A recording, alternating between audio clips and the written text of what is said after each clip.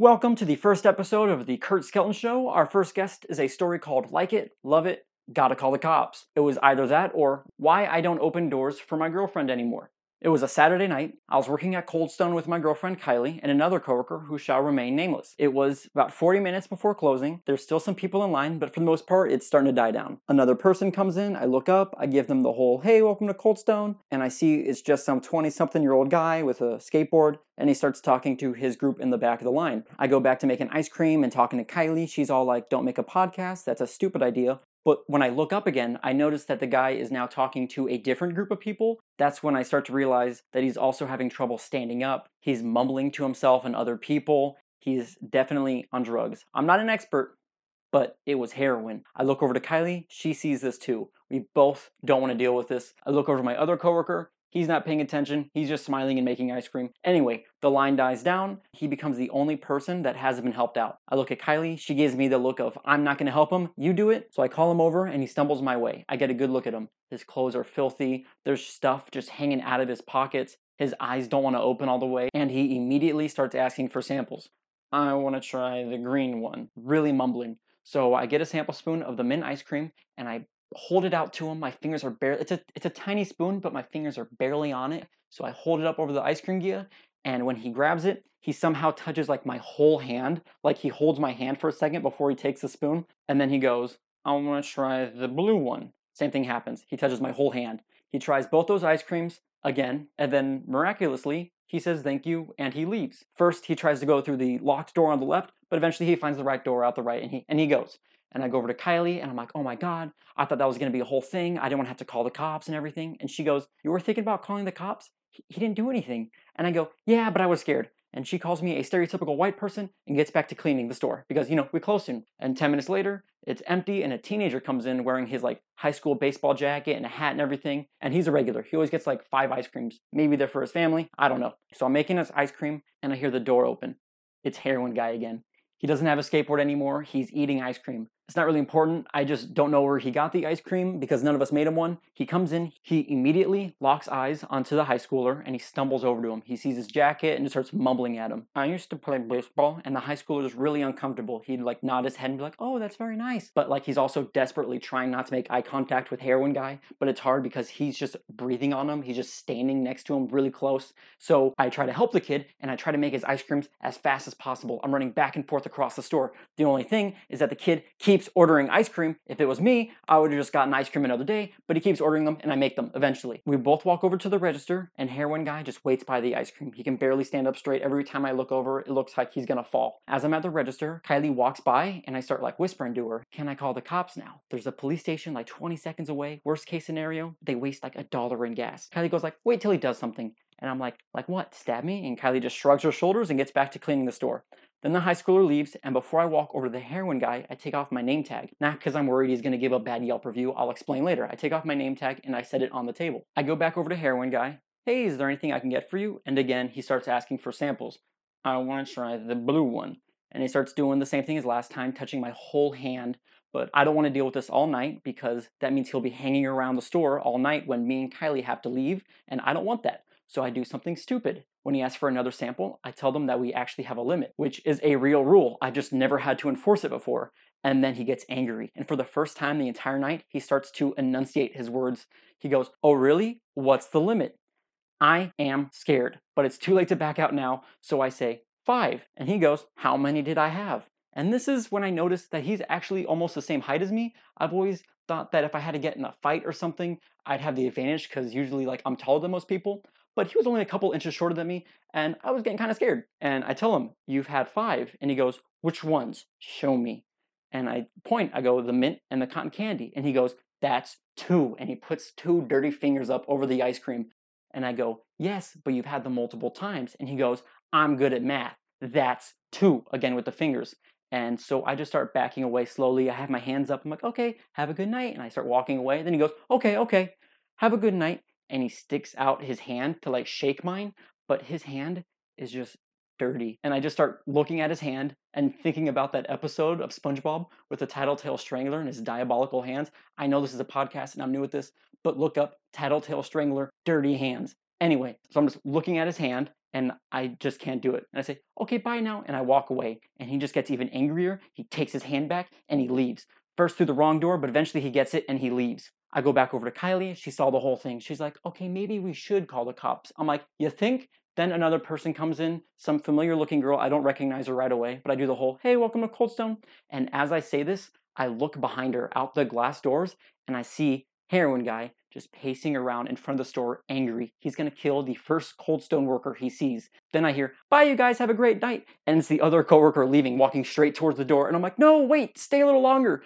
Because I don't want to scare the girl that just came in. Like, there's a heroin guy outside. But I'm like, stay and wait a little longer. And he goes, no, Curtis, I'm really tired. I'll see you later, though. And he's gone. And I have a little moment of silence for him before I turn around and see Kylie helping out the girl. And that's when I recognize her. I'm like, wait a second, were you the one that gave me that really nice review on Yelp? And she lights up. She's like, OMG, yeah, I'm so glad you saw that. And Kylie smiles too. She's the one that showed me the review. Life is good again.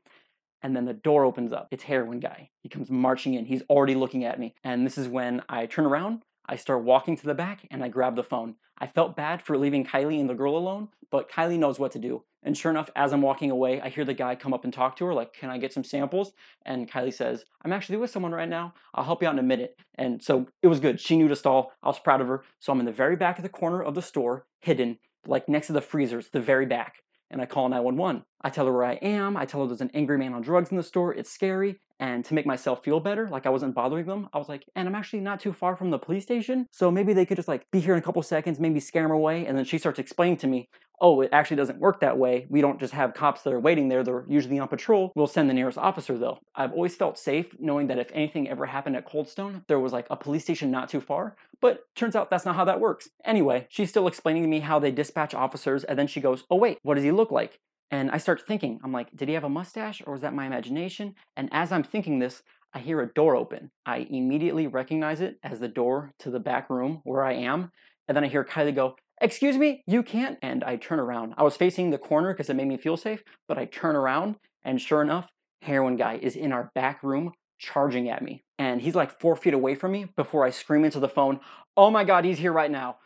Do you want to talk to him? No, I'm just kidding. But I was like, oh my God, he's here right now. He sees that I'm on the phone. His eyes just open and he's like 4 feet away from me, but he stops and he turns around and he runs. I'm like, wait, now he's running away. And the 911 operator's like, well, what did he look like?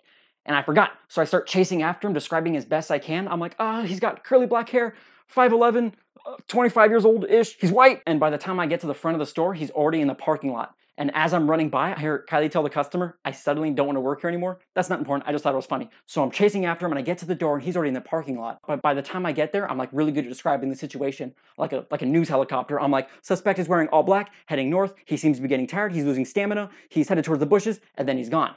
And the 911 operator starts telling me that the cops are going to check out that area first. Then they'll come to the store and talk to me. And I'm like, oh, thank you so much. And it kind of gets quiet and awkward on the phone. She's like, is there anything else? And I'm like, he had a skateboard. And she goes, okay, but he's gone now, right? And I'm like, yeah. Don't I have to like stay on the phone until the cops get here? She says, no.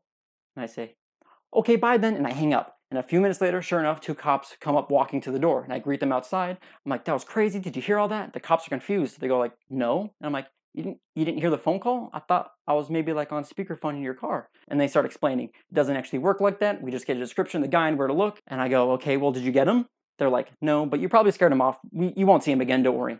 And I explain that we close soon and I do not want to walk to my car all alone with this guy on the loose. I point at my car to the officer. It's like under a broken street lamp next to a dumpster and some bushes. The cop looks over and he's like, oh no, don't worry. We'll patrol the area and then we'll be here when you guys leave. Don't worry. And I felt safe. I go back inside. I gave my boss a quick phone call to tell her what happened. She said that she'll check the cameras. I'm like, oh my God, I forgot we had cameras. Can you send me the footage of the guy when he went to the back to kill me? Because no one's going to believe me that this happened. She goes, yeah, of course, no problem. So I put something on my Instagram story. I'm all like, yo guys, you're not going to believe what happened. I almost got killed at Cold Stone by a tweaker. It was crazy. My boss is going to send me the footage. I'll put it on my story as soon as I get it. And as we're closing, I'm getting DMs from my friends like, that's crazy, can't wait to see the footage. So it's just Kylie and I closing and we're putting ice cream away, and every time I look up outside the door, I see like a cop car driving by. I felt safe. And as we're cleaning, Kylie and I are all reminiscing about the time I almost died. She tells me that she thought she was gonna watch her boyfriend die, and I'm like, aw. And then she asked me why my name tag is over on the table, and I'm all proud of myself. I go, well, when he came back here the second time, I took it off so he wouldn't make the connection. And Kylie goes, what connection? And I say, well, my name tag says Curt, and my car has that tiny Instagram sticker that says @Curt Skelton. I didn't want him to like pee on my door handles or something. And Kylie goes, Curtis, he's not that smart. And I'm like, whoa, you don't know. And she points at the door and goes, Curtis, he's came in and left more times than anybody else has today. And the third time when he left, when he was sprinting with all his might, he ran into the wrong door. And Kylie said this really mean, but it did make me feel safer. He definitely doesn't know which car is mine. Then we're done closing and we're locking the door behind us. And Kylie's like, what are you waiting for? Let's go. I'm like, the cops said that they'd be here to walk us to the car. And she's like, well, they're not. Let's go. And I realized that in this podcast, Kylie kind of sounds like a hero, like she's tough. Just want to clarify, she's not even 5'4".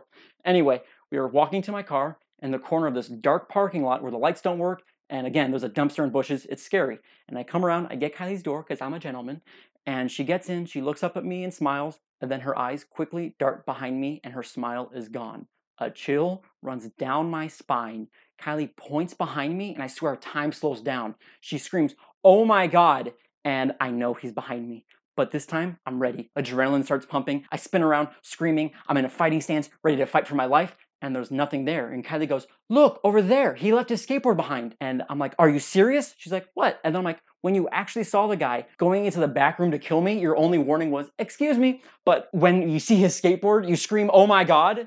And she laughs. This wasn't funny. Anyway, I drive her home. We go inside. I tell her family the whole story.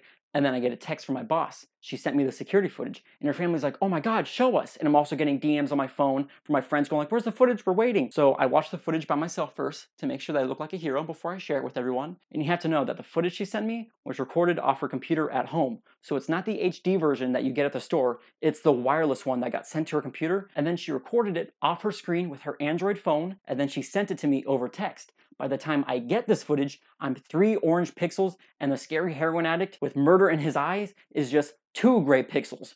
And it no longer looks like he was going to kill me. It looks like he walked over into the back room, was going to ask me a question, and then he saw that I was on the phone and went, oh, sorry, and walked away.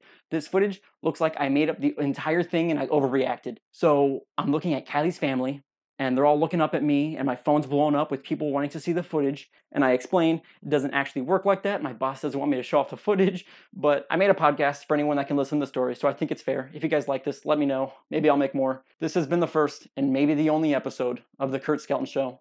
Thanks for listening.